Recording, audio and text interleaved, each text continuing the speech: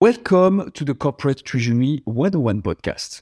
Today, we continue our payments journey series, where in previous episodes, we talked about banknotes, checks, payment cards, and their implications for corporate treasury. This episode is dedicated to electronic payments, and more precisely, electronic payments in the United States. As the topic is vast and complex, we invited Craig Jeffery from Strategic Treasurer. Craig founded Strategic Treasurer in 2004 and is the managing partner of the firm. He also is the publisher of CTM File, a treasury news company. Strategic Treasurer does extensive advisory work and global research in the field of treasury. Last but not least, Craig manages the Strategic Treasurer and the Treasury Update podcast. Craig is a fellow podcaster, and you will find the links under the name The Treasury Update Podcast and Open Treasury wherever you listen to podcasts. The links are in the description. In the episode of today, expect to learn what is the payment landscape in the US, what a payment trail is, the different types of electronic payments in the United States, what is its journeys from the bank account of the payer up until the receiver's bank account, the type of research Strategic Treasurer does, and much more. Craig is honestly quite impressive. His knowledge around payments is something, and he's quite used to the podcast format with both his own podcast, and we therefore enjoyed the conversation a lot. We hope you will like it as well, and if that is the case, can you maybe consider leaving us a review? It helps the podcast a lot and makes Hussam and I very happy indeed. With all that being said, please welcome Craig Jeffery.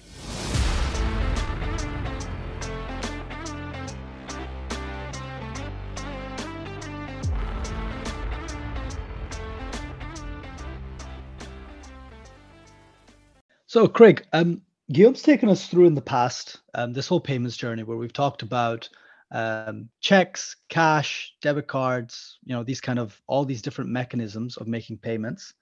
And the pros and cons of each. But we haven't really gone too much into the specifics of what kind of payments you would find in the US. So could you take us through overall what kind of payments you find in the US and maybe what's unique about it? Sure. Yeah. So when I think about payments, I break them out to the, what individuals use or the business to consumer or consumer to consumer. But also most of our work in the consulting world is with to business payments. Most of those are business-oriented payments. So when we look at, checks are still a big issue. I know, parts of the world look and say, U.S. is such a high-tech country. Why do you still have checks? Well, those are items that start off as paper. They never make their way physically to the originating bank in a paper form, but checks are a big one. Then we have different types of low-value payments. These tend to be like card payments, ACH, which is an electronic fund transfer. Starts off as a digital transfer. And then as we look at high value transfer, there's several types of wire types of payments. On the consumer side, we have different services, like PayPal, like Zelle. There's a huge number of payment methods. We can transfer money between family members or friends. If you go out to a meal and someone pays for it, you can just zip the money instantaneously. And so those are really common. So are the different wallets that are usually and typically stored on your phones. But from a corporate standpoint, it's mostly check, card, low value, and high value payments. And there's a range of offerings of those services within that setup.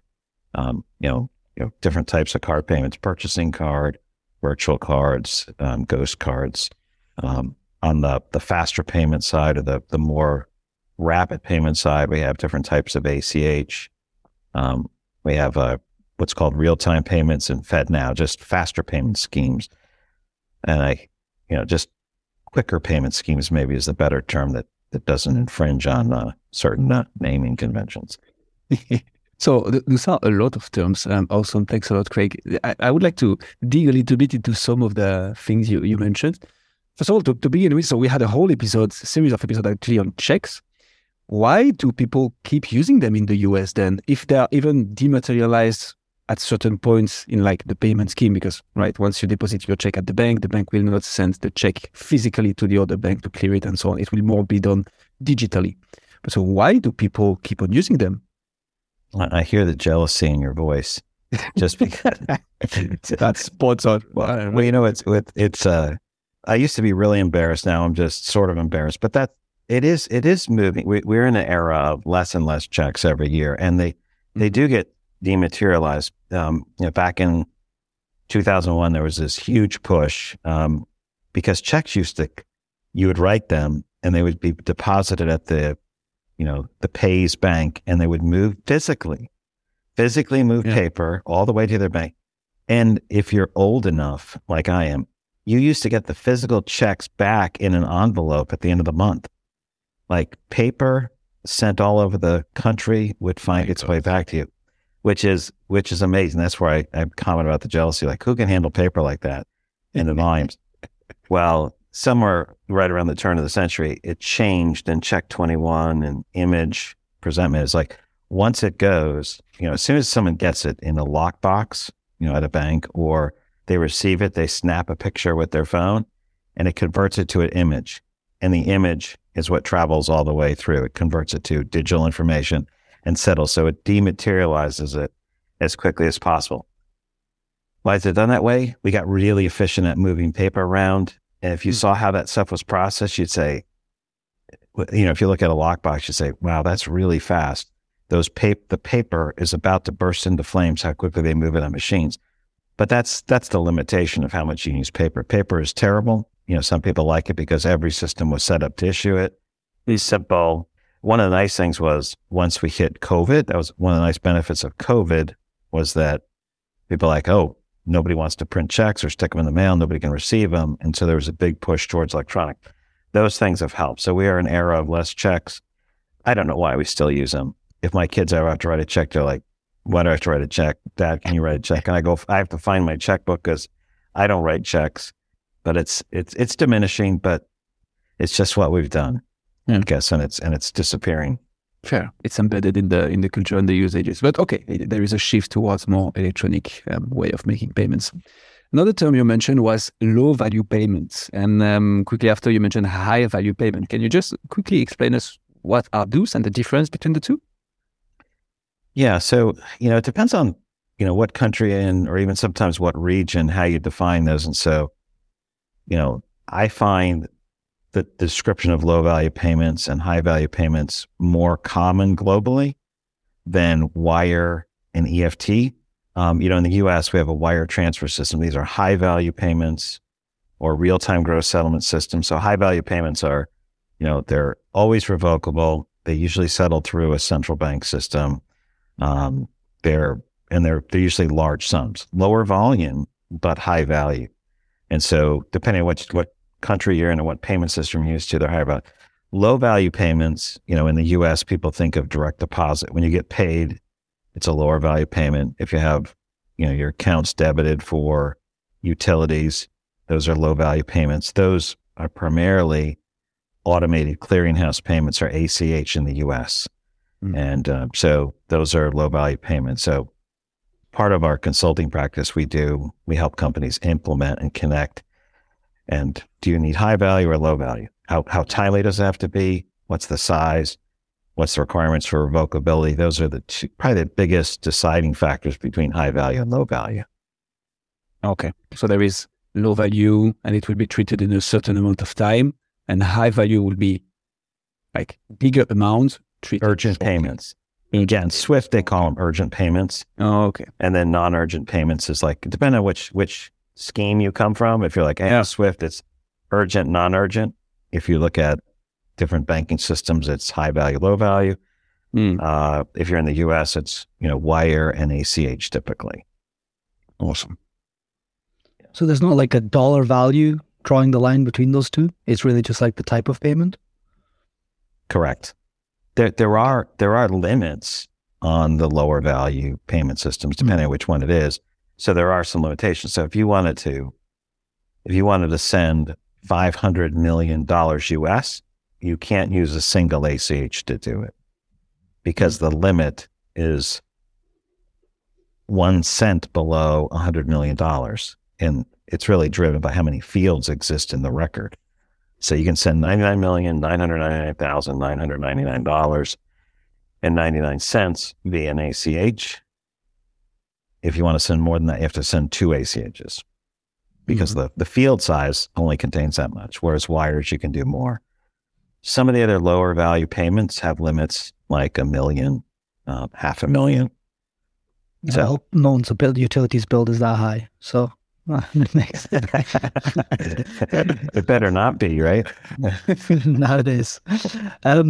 So bringing that to corporate treasury then, Craig, what are the pros and cons of those, and which ones would corporate treasurers in a corporate fashion more move towards and be relevant to them? Yeah, historically it's been heavily ACH and wire. So wire is we need irrevocability. Once we send it, we want to make sure it's good funds on the other side. There's no way to pull it back through the payment system. You'd have to use the legal system if there was some type of error or some type of issue. You're doing a closing on, real estate, or you're buying a business. Everyone wants a irrevocable type transfer. More expensive, a little faster. If the lawyers are sitting in a room, you want that to go quickly. But it's definitely more affordable, less costly for the transaction if you use something like an ACH. So those are the 2 big ones for using traditional payment rails. Now there's a lot of card use. There's some newer payment rails as well that are having a significant influence, but the biggest ones are ACH, wire, and certain types of card, like purchasing card or virtual card, to handle some of the AP activity. Could you define what ACH is for the non-experienced treasurer? What does that stand for? Well, it stands for Automated Clearinghouse. And maybe a little bit of background. So the U.S. central bank is the Fed. I think most people hear the Fed is that's, you may not know every single country's central bank, but the Fed is a behemoth in what it does. And so central banks oftentimes act as clearing for payments. And, the National Automated Clearinghouse Association, or the ACH network, the Automated Clearinghouse Network, handles these low value payments. So it's, automated clearinghouse, a clearinghouse so that, it's a hub. You send payments in there as a bank and they send payments out. There's a body of rules, called, the NACHA rules, and there's the ACH network that handles the movement of value transfer. Those settle to the different accounts on the other side. I'm super interested into digging into what ACH is, but you also mentioned wire, real-time payment. So those are instruments I would like to break down. But before this, and maybe staying a little bit high level, there is a term that I keep on hearing, which is payment rails. Can you break it down and explain us what it is? It's a visual image, a material image of a digital transaction, right? So rails that you have trains run on. So how do you settle a wire payment? Well, maybe you're using the Fed wire system, or you're using chips. How do you settle a low value payment like ACH? You use the clearinghouse rail. How do you settle your cards? Well, you use the card network. It's a card network rail. So it's just maybe a more common or vernacular type term that lets you say, oh, here's the channel we're using to pass these on, or the rail. It's a hipster thing. Use it and you'll be hip. Okay, so to make the link with an episode where we broke down card payments and card payment networks, this will be one rail. The one you just explained, the automated clearinghouse, will be another one. Yes. This is what allows the payment to be settled, so the transaction to be effectively happening with the transfer of the money arriving on the account of the beneficiary. That would be the payment trail. Yes. And to go back to the US then, what are the most popular payment trails in the US? And since you mentioned both, for like the individuals, as an individual, what do I use most commonly, or what is my bank using to process my transactions? And then from a corporate treasury standpoint, what are the payment trails that we would then prefer? Well, on the individual standpoint, probably depends on your age cohort, but the card network, The ACH rail, those are really popular ones. When I'm paying people personally, it's Zelle, PayPal. What's the other payment rail, the rival of PayPal? One of them is Venmo. There's a huge number of different payment applications, but Venmo and Zelle, and using PayPal. So individual transfers, those are ones people use. Venmo and Zelle are really, really popular. Zelle is associated with your banking information, so money comes in and out of your bank account. The bank sponsors the activity, and so it's easy to use and see. When you use other ones like Venmo, there's a separate, store of value. You store money with Venmo, for example. So there's just a couple different methods. Venmo has long been very popular. Zelle has grown extraordinarily fast, and I believe it's overtaken Venmo on the consumer side. But that's certainly not an area of expertise of mine. But bank support's proved invaluable for their activities. Okay, so that would be for the individuals, along with the MasterCard, Visa. I would suppose in the US, American Express as well. If we look more on the corporate treasury side, what are the preferred payment rails usage? The biggest ones are ACH is the most common.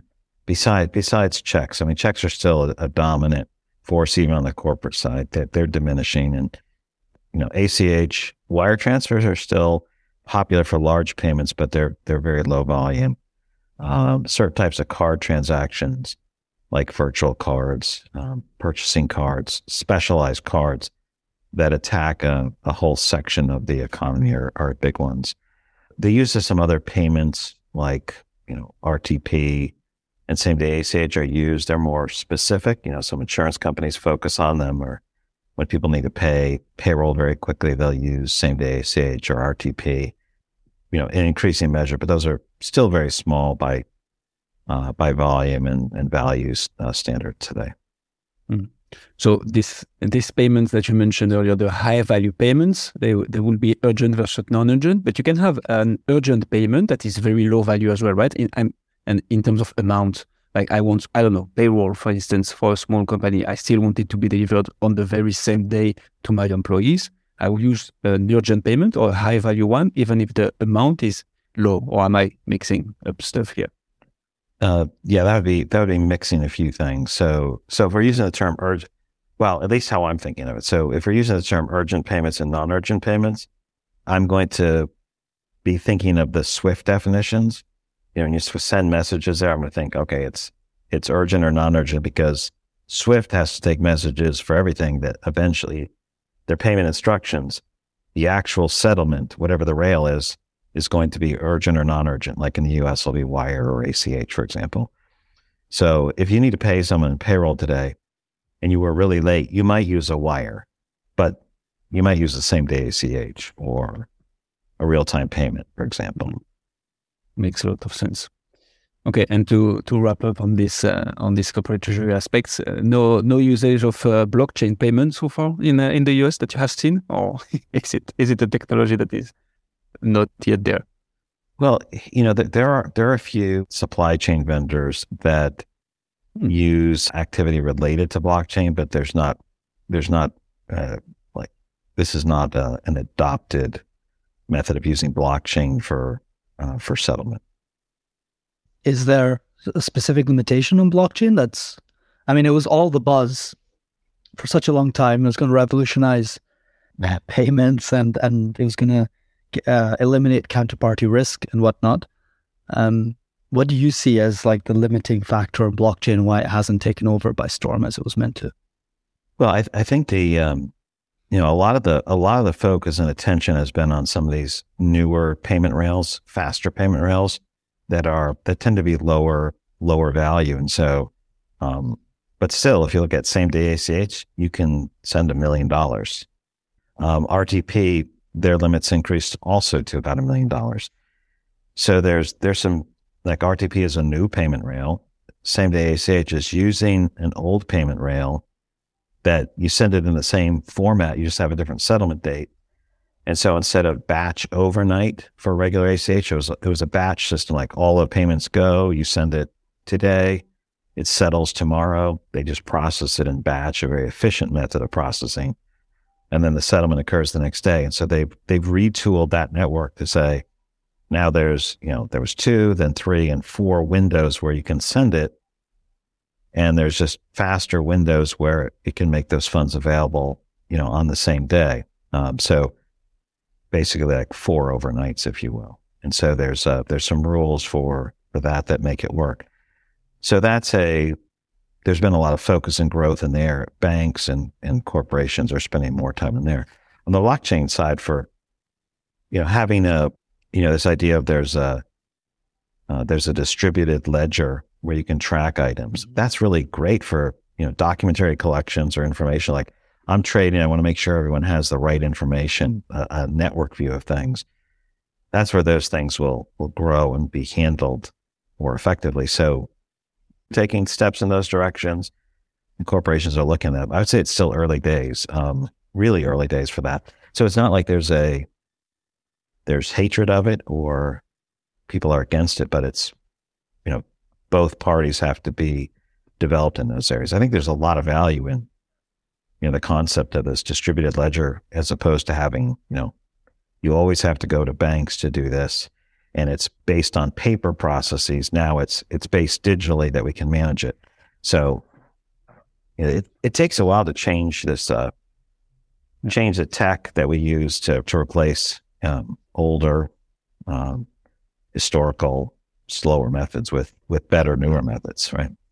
The only corporate treasury area that I can think of is starting to use blockchain, or at least where we see a very useful usage, is trade finance. As you mentioned, it's for very much like documentary purposes, and there it makes a lot of sense. But we have yet to find a guest to talk to us about this. One last term, we love to break down acronyms. Craig, you mentioned RTP. What that is? Yeah, real-time payments. That's a faster payment scheme. That's through the clearinghouse.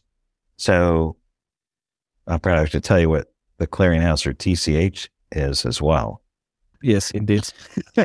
So, well, I mean, maybe that's a good way to just overall, Craig. I mean, I'm struggling a little bit because you say it so many times, like, it needs to be processed and it needs to be this and that.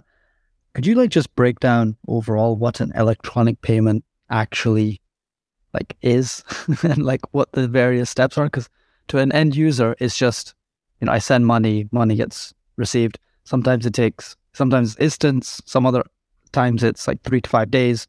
I never really know why. What actually is an electronic payment at its core?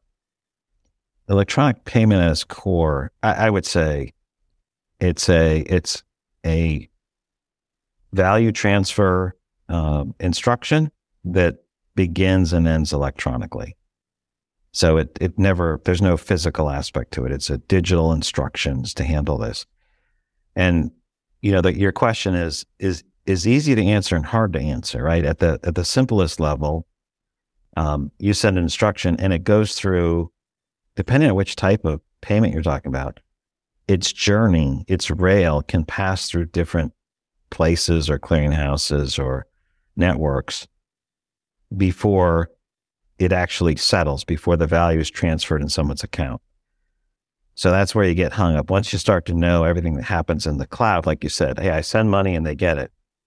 That's great. That's I make phone systems. If you ever looked at how people design phone systems and how they drew them in schematics, it's there's a call, you have a local PBX, private branch exchange, it goes into the local network, and then they draw this big cloud, and then out pops the other side, the same type of connection to the other person you're talking to.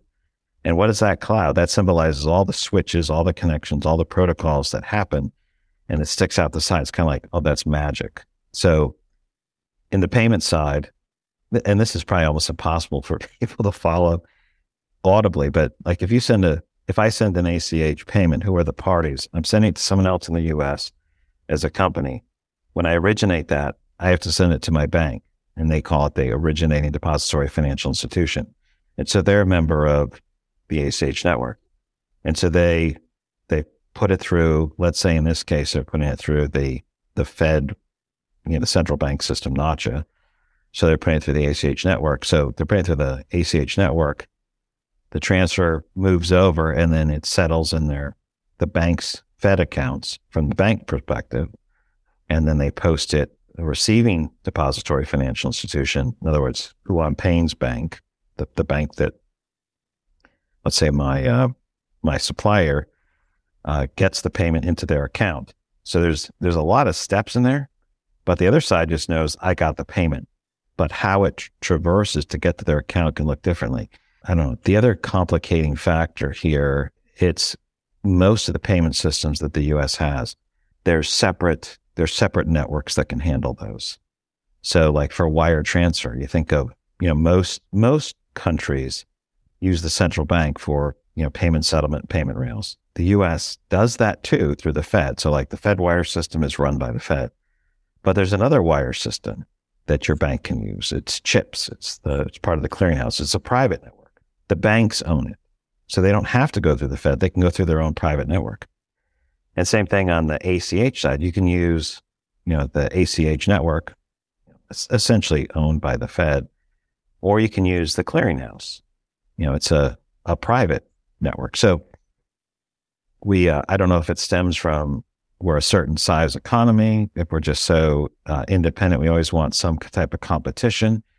And so we have, two ways of settling ACH, for example, two ways of settling wires. And those are oftentimes decided by the bank unless they give the ability to specify the payment network. So that's why you might want to just draw a big cloud in there instead of all the permutations that could go. That's perfect. What are those two ways of settling it? The ACH and the wire? Is that there is two options every time? Well, yeah, there's two options. So you can use the ACH network, or you can use the clearinghouse. So both are ACH formats. They both, follow the same type of rules, but one goes through the clearinghouse, which is private and owned by the banks, and the other is through the Fed system. And same thing with, wire transfers. Well, same type of thing you can use the Fed wire system or you use CHIPS. That's also a private network. We used to do that. I don't know if it still exists. It must still exist today. It still exists today with checks. You can settle by presenting your checks to the Fed. Usually it's done by an image, or you can use, the clearinghouse for that. Yeah, I could tell you a story about 9/11 and what that meant for the Fed and all the checks that used to fly across the country on planes. And since no planes could fly, nobody could do the direct presentment. And so they dumped all of the checks at the Federal Reserve Bank, who had to give them availability. But the Fed couldn't get them physically delivered to the other places. So they just sucked it up, to the tune of massive sums of money, right? It's like, oh, this network won't we'll use our failover network, dump it to the Fed. But so wait, what happened? Has the money been settled in the end or not? Oh, they had to give, checks aren't instant. So the money doesn't transfer instantly. There was availability schedules, right? Because there's inefficiency. It would take 1 to 3 days to move across the country and for the payments to be presented. So you'd have these availability schedules. The Fed offered availability schedules. And this is all historical, so much more historical. So if you dump the checks there to the Fed, they gave you availability 1 day or 2 day availability of funds based on where the check was drawn. But that assumed normal operating conditions, and they just had to honor that as the clearer of checks. So is that kind of like why there is this secondary system? Because, why would the banks want the Fed involved if they can just do it themselves? Is it just like a fail-safe, and that's why it's still sticking around, or? Secondary systems they're owned by the banks because they can oftentimes do things more efficient, more quickly. Getting the Fed has to do things for all of the banks. In the U.S., I don't know if there's 6,000 or 7,000 banks in the U.S. I could have queried that. We have less banks all the time, but they do things for every single bank. But many of the bigger banks can get together and say, we clear so many ACH between ourselves. If you look at the trillion-dollar banks, we clear so many ACHs between ourselves. The Fed charges this rate. If we pay into this group, we can do it for way less than that. And so they all do that. They'll clear all those items there. And so it's just, it's an efficiency play to set up the private settlement methods, primarily. Very cool. One step back from that, Craig, why do I need a clearinghouse in the middle in the first place? Like, can't just one bank just send money to the other? What's this intermediary? What's the actual purpose of it? So certainly you could send money. So how would you send the money? I mean, usually there's these accounts that they maintain at the central bank.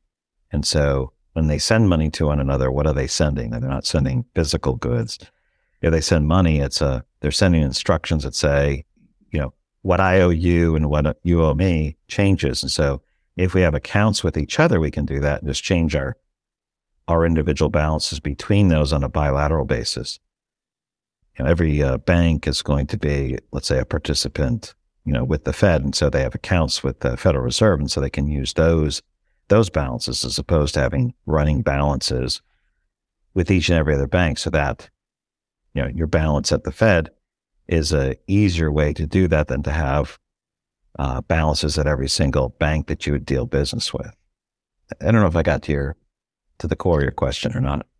So the way I understand that then is, if you look at it as an individual transaction, you could perhaps do like one account to the other, but because so many are happening simultaneously, you just kind of like change the owed amount between them. And if the Fed has all these accounts, they can just like settle everything inside the Fed accounts instead of actually transferring money from, exactly, JP Morgan to Chase. Yeah, no, I mean, that's similar. Like if each bank had an account at the other and they both held money at the other bank, and then they were going to be sending money to each other, how would they do that? They could say, we agree on I'm going to move $1,000 out of my account at your bank to this person that someone on my side is paying someone at your bank. And so they take $1,000 out of my account in your bank and move it to Joe Smith or whatever. We move it to that account. And so that's how we pay a customer or a vendor at your institution. And so that would mean that we have accounts with each other. That will be a massive tree count for banks. Yeah. Or splitwise. I don't know which one is the most used in the US, but that's a bit deal. We wouldn't use that. It's kind of like it's kind of like to the extent of, why don't we do direct phone calls? It's like we have a separate line running between the three of us. It's like if it's just two of us, you run a wire between our houses, and it's like, great, we can talk. Now we got three, so I've got two wires, you've got two wires, everyone has two wires. They add another person now. It's instead of six, it's now you just keep expanding it. So this is it's just a way of netting and settling that activity more efficiently using the central bank or using the accounts at the clearinghouse. I like that analogy. That explains it very, very well. Thanks. Craig, sorry, but you're shooting amazing knowledge at us, so we just make the most of it. Where does Swift sit in all this? Where's the link? Is it separate? Is it an other payment trail? Or is it sitting in between, above, as an overlay? Can you help us understand it? Sure. Swift is a standard setting body for like formats. They're also, so they help set up methods of communicating and formats. They're the second of multiple items. I'll just talk about this for context here. Is they're also a messaging network. They support, messages. So there's non-repudiation. Someone can't say, I didn't really send this. I did send this. So it's all the instructions that primarily banks use with each other, but also corporations can send to, banks, so they can initiate payments or receive information. So they're a giant network or a hub. They don't actually settle the money, but they deliver all the messages that are required to settle all the money. So it's kind of like communication. Like, even though if I send instructions to Swift to my bank to move money from here to there, the message tells my bank to move it. And the bank's like, okay, I'm moving this via Fedwire. I'm moving this via chips. I'm using this via taps in the UK, whatever. It tells you, it gives instructions to the bank how to move it, or the bank decides how to move it for them. So the execution is on some actual payment rail, but the messaging network is very, very commonly Swift for many, many companies. In the US, people do use Swift for payments in the US as a messaging. They tend to do it less frequently. They tend to go, directly to the bank and say, use this FedWire. They'll send a FedWire format, or they'll send the ACH format, or some other instruction. Super clear. So Swift is the messenger, and the clearinghouse will help the settlement. Okay. Yeah. So for example, like if there's sanctions going on and someone gets cut out of Swift, that means they can't send messages, and it's like you can't communicate, right? You can't communicate. That doesn't stop the settlement, the actual settlement rails, but it stops how people communicate about things. So it's pretty essential for moving money. And banks communicate with each other through Swift very, very heavily on a global basis. Super clear. Okay. Back to those ACHs. I'm really curious to understand it better. So we have an understanding of what it is and how it works, but if we get a little bit into the nitty-gritty details, like what is actually the processing time of a payment executed through ACH? You mentioned earlier the cost. What's the cost of an ACH? Is it cheaper than other, like a wire, for instance, or RTP? Yes. And so on? It's really cheap. Yeah. So in normal, very moderate volumes, it might cost a dime or 25 cents, 10 to 25 cents. Really high volume activity, it gets driven way below a dime. It becomes very, very inexpensive to move that. It's a batch system. So the time frame is, generally it's overnight. So you can send instructions now, and you say the settlement date will be tomorrow, the settlement date will be next Monday or Tuesday, and the settlement date will trigger when the funds move. But the normal ACH, the regular ACHs since 1974 are always, next banking day or beyond. Now, same-day ACH, which started in 2016, allows, within given windows, this batch process. This batch process still works, but they incremented additional windows. So instead of just waiting for overnight, they have other windows that they can process and settle the same day. Those are, banks obviously charge a little bit more for those because there's a separate speedy cycle and different process. Yeah. Okay. And you mentioned the limit earlier. What was it again? Is it 1 billion is the maximum amount you can use? No. What was it again? So on a single ACH, the record, the field can handle up to, what is it? It's just below 100 million. So okay. It has enough records for 6, 7, 8, 9. I don't know if there's a period in it or not. Might be 11 characters or 12 with a decimal point. So it's probably 12 with a decimal point. So that's the limit there. On a same day ACH, though, the limit is capped at 1 million. Usually due to speed and the concerns on fraud. So just like most quicker payment schemes, they start low and they keep increasing. So I think that's the third level they're at. I think it started at 25. I think it started at 25,000, moved up. Is there a difference between an ACH transfer and like a wire transfer? Yeah. So two things. There's a revocable part of an ACH transfer. Though if there's a fraud or an error, there's a certain amount of time that a company or a consumer can respond. So if there's an error, maybe I was they were debiting my account for the gym membership, and I canceled it, but they kept debiting it. So there's a period of time I can revoke those and say these are unauthorized. So ACHs have a revocable time period. It's extremely limited on the corporate side, whereas wire transfers are irrevocable. You can't force it back through the payment system once a wire's gone. You can ask for it, and you might have to go a legal route to get it back. So those are two of the differences.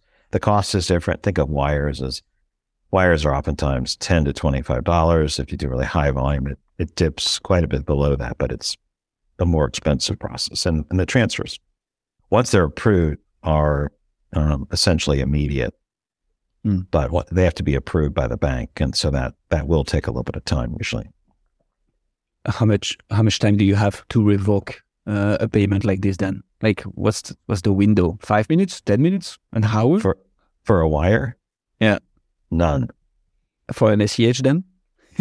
But for an ACH, usually it's boy, I can't remember the exact rules, but like on a consumer, usually you have enough time for when you get your bank statement at the end of the month. You have a bit of it. You have quite a bit of time. On the bank side, you want to be checking your accounts every day because the window is really short. You do not have a week. It's like you want to do it every single day because based on the cutoff, I think it's about 2 days is the max. And so you want to check every day to make sure you get the window if there's a problem. So is that driven by the mechanism of a wire? So do they not have rules? It's driven by the rules. So how is so does a wire transfer between two bank accounts also have a central, like common entity that's settling them, or is it like a direct transfer? What's the process difference between a wire and an ACH transfer? The ACH is batch, so you're sending in a file. Let's say you're paying 1,000 employees, so there's a single file that goes in that has credits to 1,000 employees, and it has an offset to your account. So your account will be reduced by the amount of payroll, and then all those individual amounts will eventually make their way to the end consumer. So that batch goes to your bank, and they submit it through, let's say, in this case, Nacha, and then they will deliver that to the ACH network. They'll deliver all that settlement information to the banks of those 1,000 people. The Fedwire is an individual transfer. And so you send it, and let's say they decide they're going to send it through the chip system, or Fedwire, so that you send a single instruction, gets approved, it gets transmitted to the Fed system, and it settles between the two accounts that the banks of the sender and the receiver have. And then the receiving bank takes the funds that they received and posts it to the recipient's individual bank account. So they handle it for them. So that's really a quick process for the settlement there. Because it's done on like individual account by account basis and not like as a batch process. Yeah, it's much more real time. The stuff's processing constantly, so it's moving as quickly as they can. Once it hits the thresholds that it's approved, and the bank submits it into the Fedwire system or into chips, it goes extremely quickly. Okay, and is there a similar field limit on the wire system? I don't know that I haven't been so close to looking at formats on Fedwires for quite a few years, but I do remember some banks had limits, like you couldn't do, you could do up to $1 billion per wire. And so you'd have to do, like if you had to do a $4 billion wire, you might have to use 4 or 5 transfers. I don't think that's a Fedwire limit, but that's something that could be looked up. I don't know on that. That's okay. No worries at all. Okay, so, and you would choose to do a wire over an ACH because of the nature of wanting an individual transfer? Like, because if it's more expensive, but it's probably quicker, it's just based on your need? It might be based on contractual requirements. Like when we settle this, or our bond payments, our bond interest payments, the recipient's like, you got to do those by wires. I don't want them called back if there's a concern about bankruptcy or some dispute. So they're usually driven by contracts, but it's contracts and then driven by the need for something to be irrevocable, something that can't be returned. And they always go through the Fed network, or do banks also have their own private networks? So it can go, wires can go through the Fedwire system or through the clearinghouse chips system. So those are the two. That's the private one. Private is chips, and the federal system, central bank system is Fedwire. Is chips like chip and pin chips or fish and chips? What kind of chips? It's like all chips, and then it's a word that sounds the same. No, it's I think it's You're breaking me on the definitions. We get used to these acronyms. Yeah. Forget it. It's like It's Corporate Treasury 101, Craig. 101. you're breaking me. I should have put those down there. It's like so Google says clearinghouse interbank payment system. that sounds good. I knew the clearinghouse part, Yeah, makes sense. Yeah. So it's maybe it's not like the fish and chips. Like fish and chips. Actually, I'm just a little bit hungry. So, Craig, if wires are so instant, you just need the bank approval to go ahead with it. What's a RTP then? You said it was a real-time payment. Like, there's something faster than instant? How does that work? Well, it's the wire transfer system and the ACH network. Those are quite old systems. They're over 40 years old. So they're designed with technology that works a certain way. RTP is essentially instant in terms of delivery. And while the limit's $1 million, it costs about a nickel to use that system. And so it's really rapid settlement. You can include, some more information about the payment. So it's easier to integrate to. It's more expandable. As a new payment rail, it's new tech, right? So, it's like, we're talking about payment systems, it's like phones, like they're all phones, they all transfer money, but some are less expensive, some are better. It's like we got a landline phone, we got an old bag phone, we have really old cell flip phones, and we have some of today's smartphones. There's a significant variety of what's out there for payment systems. So RTP is a new system up since 2017. Yeah. So it's as recent as that. Yeah. What's different in the mechanism behind it that enables it to be faster? Well, it's a payment system. I just call it like a payment network or payment platform, which operates. I'm trying to think of how I would say this. I'm not an expert on how it all operates, but the newer tech, when I think about payments. How payments are made, it's like there can be greater visibility. You can put more information in there. If you think about things that sit on Azure or Amazon Web Services, you have all kinds of additional capability, function, speed, scalability that is very different from some of the linear approaches that all of the older payment systems took, or most of the transformation that take place in the technology supports the payment process as well. Just like everybody's moving to S/4HANA from an early version of SAP, it's like it's a different type of platform that's not ancient. Craig, I have my consultant senses tickling. What are the costs of RTP versus wire? I would imagine they are higher than an ACH, right? Because you mentioned that it would be the cheapest option, likely. What are we talking about in terms of cost for wire? Yeah, they're pretty standard. They're like 4.5 cents. There's a couple other things. So it's pretty cheap. They're around the cost of an ACH. It depends on the volume you're doing. The higher volume you do ACH, you get it down. It can go quite a bit below that, but it's fairly standardized at 4.5 cents. So it's pretty affordable. Yeah. Okay. Awesome. Are there any other electronic payment types that we didn't mention that are used in the US? In July of 2023, the FedNow system is supposed to be live, and that's been confirmed by them. There's a limit. Yeah, look at that. The default will be 100K limit, but the physical limit is supposed to be 500,000, and that'll cost 45 cents a transfer. So that's probably a whole nother 101 episode. Indeed. That sounds expensive, though, compared to the 3 other payment methods we just mentioned, 45 cents. Well, yeah. So what's the total cost of transfers and what you have to do to monitor and track? When you look at the total cost, these newer ones are really, really quite good. When you look at the older systems and what you have to do to communicate, to pass information, to share, to connect to other systems, it's fairly transformative, but that you have to look comprehensively at that. But yeah, 45 cents is 10 times 4.5 cents, of course. Right.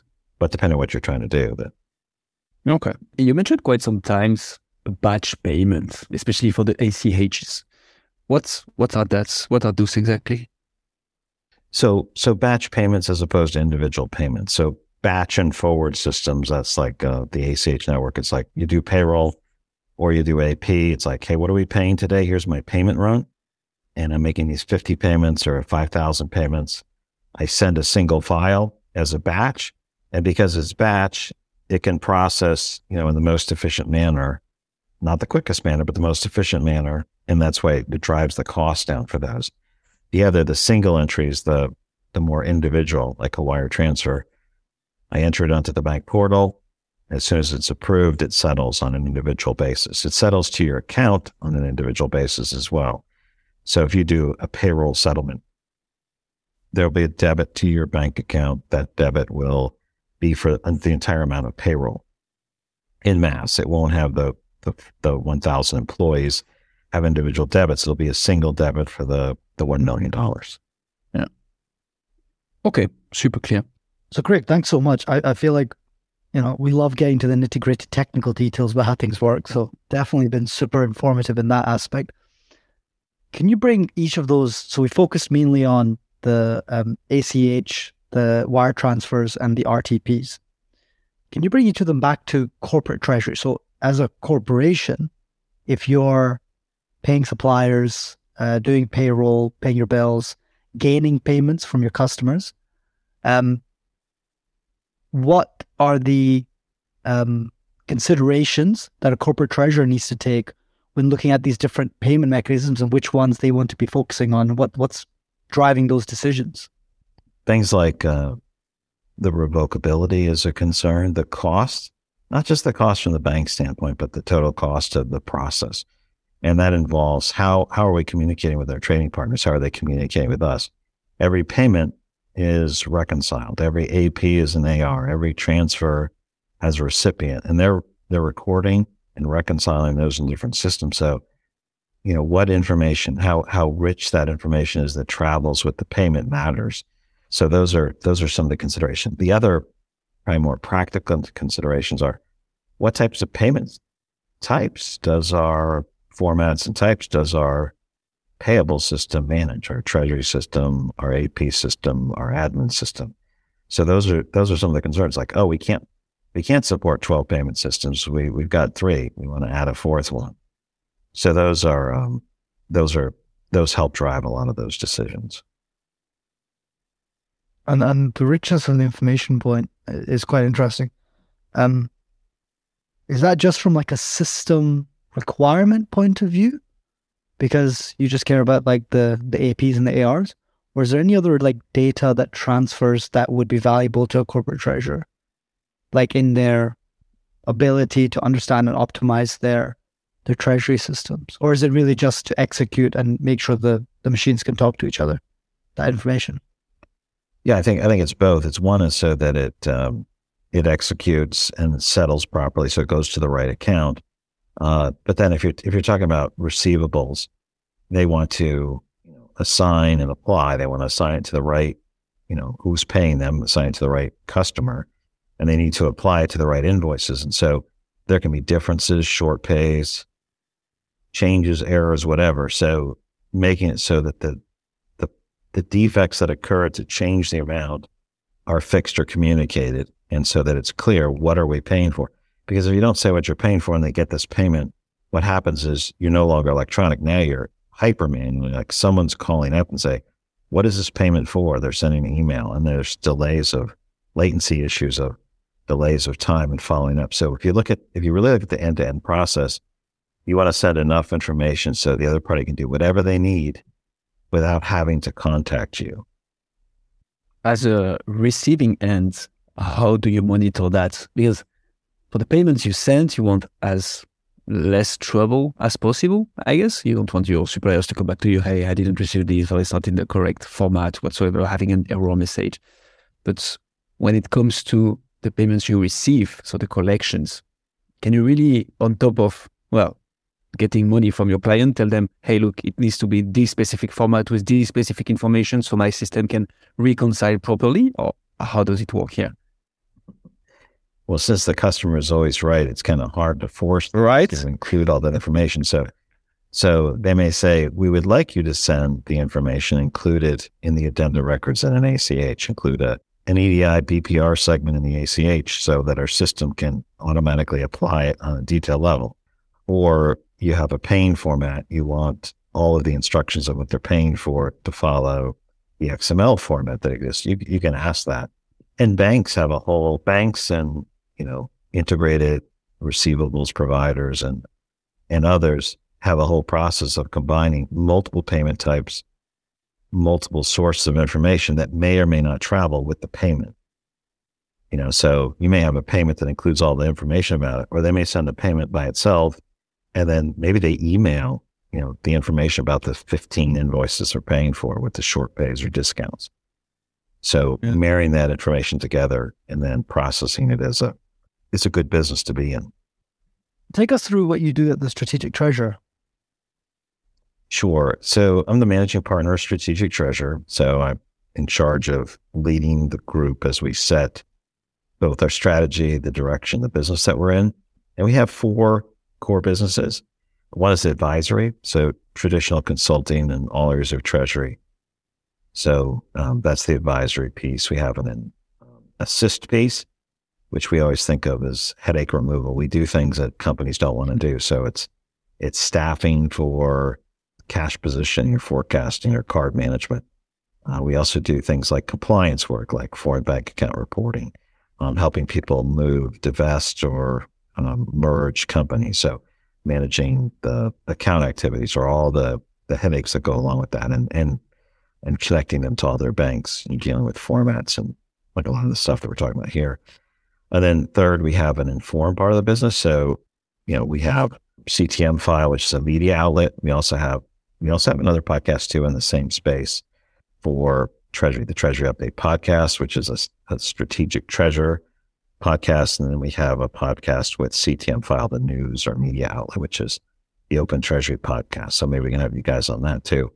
And then the last one is the research arm. So we do, I think, at least 12 annual research surveys that we run, as well as research for payment companies, fintechs, banks across the board. Those are some of the big things we do. I guess that answers probably most of your question, but happy to go into more detail. I like the media part and the research part. So, like, what research have you guys done?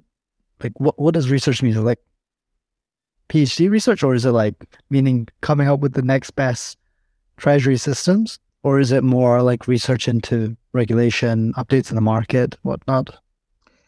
Yeah, so a lot of it's primary market research. We also do a lot of analysis on the space. So people may be looking at their roadmap. What do they need to do? What do they need to learn about that? And that's usually a combination of primary market research. So surveying people either through online surveys, through interviews, through some other methods. So it's primarily like we're gathering the regular data as opposed to secondary or looking at other research that's out there and summarizing that. So we'll do that to help, might be a private equity firm looking, where do we invest in the space? How is the space growing? How is it changing? What are the important parts of it? Or it could be product management. What should we roll out? What are the pain points? What are the hurdles? I can go on that for a bit, but those are some of the core areas. What do you love about it, Craig, yourself? About research or everything? About everything you do. About the Strategic Treasurer in general. What gets you out of bed in the morning? Yeah, so my alarm wakes me up sometimes, but usually I'm getting up. But I know that's not what you're, Mr. Literal. On the research side, I'd love seeing what's going on, because on the consulting side, I really enjoy talking to people, figuring out the issues and providing a solution that's calibrated to what their company needs. Not just a boilerplate, but, you have this type of complexity or this type of issue. Here's where it makes sense. And here's where it would change over time. So that calibrated solution never gets old, especially with all the new things that are happening in Treasury. So that's really exciting on the advisory side. The research side is seeing what's happening. Because we talk to a lot of people, you always develop, here's what I think is going on, lots of anecdotal information. And then you get a broader set of data. That usually helps you calibrate it more, because you see certain things and you think everything's like the 12 things I've seen this last 3 months. And you find hundreds and you're like, okay, there's some more nuances here that I have blinders on to. So this constant learning is really, really good at helping people think through that, how that's changing, that's extraordinarily fun intellectually. On the other sides, like Inform and other pieces they're just good to have, ongoing relationships with companies and with tech firms. Those are, relationships matter, and those are important. So I love the new, and I love analysis and putting things together. So those are the things that matter, get me up out of bed. And can you tell us a little bit more about those podcasts? So you mentioned 3 total, but maybe so Open Treasury, where we are on it right now, but so Strategic Treasurer and the Treasury Update. What are the topics covered there, the format, the mission? So Hussam and I started the Treasury podcast, the Corporate Treasury 101 podcast, because we saw there were not many. So now when we found some, we want to know as much as possible. Can you share with us a little bit more info on those 2? Yeah. So the two podcasts. So the Strategic Treasurer themed one is the Treasury Update podcast. So that's the core one. That one is closing in on 5 years. That's our most popular one. We have themes of series related to becoming a treasurer. We have coffee break sessions, which are foundational topics. Similar in ways to the 101, but probably more primary than that, like simpler, like more broad.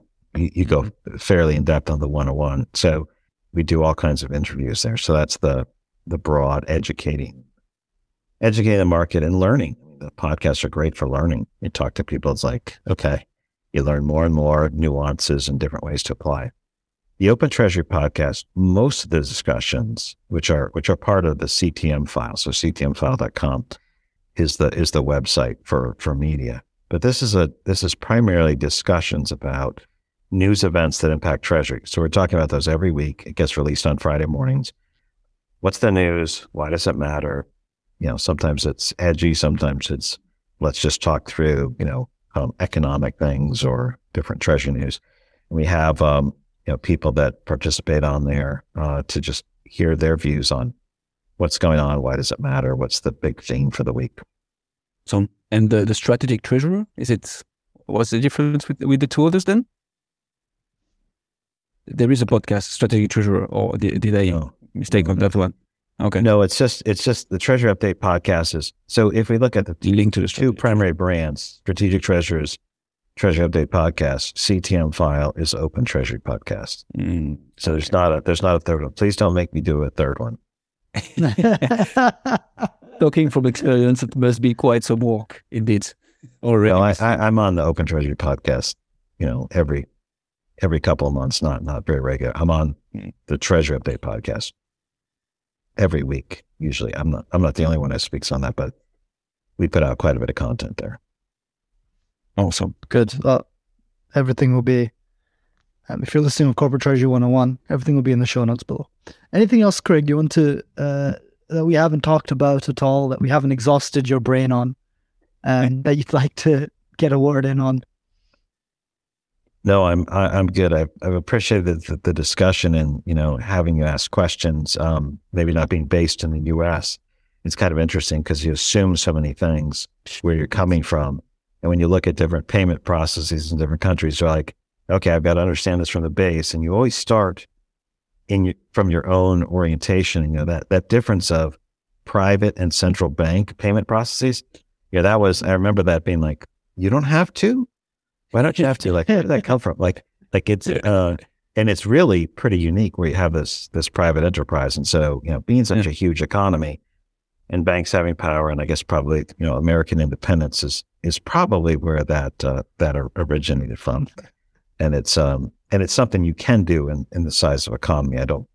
If you're in a country that's $1 trillion, how could you support that? It might not be nearly as efficient. So thank you. Thank you very much. Craig, maybe one last question. If people want to know more about you, the Strategic Treasurer or your podcast, where should they go? I would go to strategictreasure.com/podcast or ctmfile.com, or look up Craig Jeffery, Jeffery, on LinkedIn and send an invite or just send a note asking to connect. Those are good ways to start. Awesome. Thank you very much. Thank you. Thank you both. Thank you, Craig.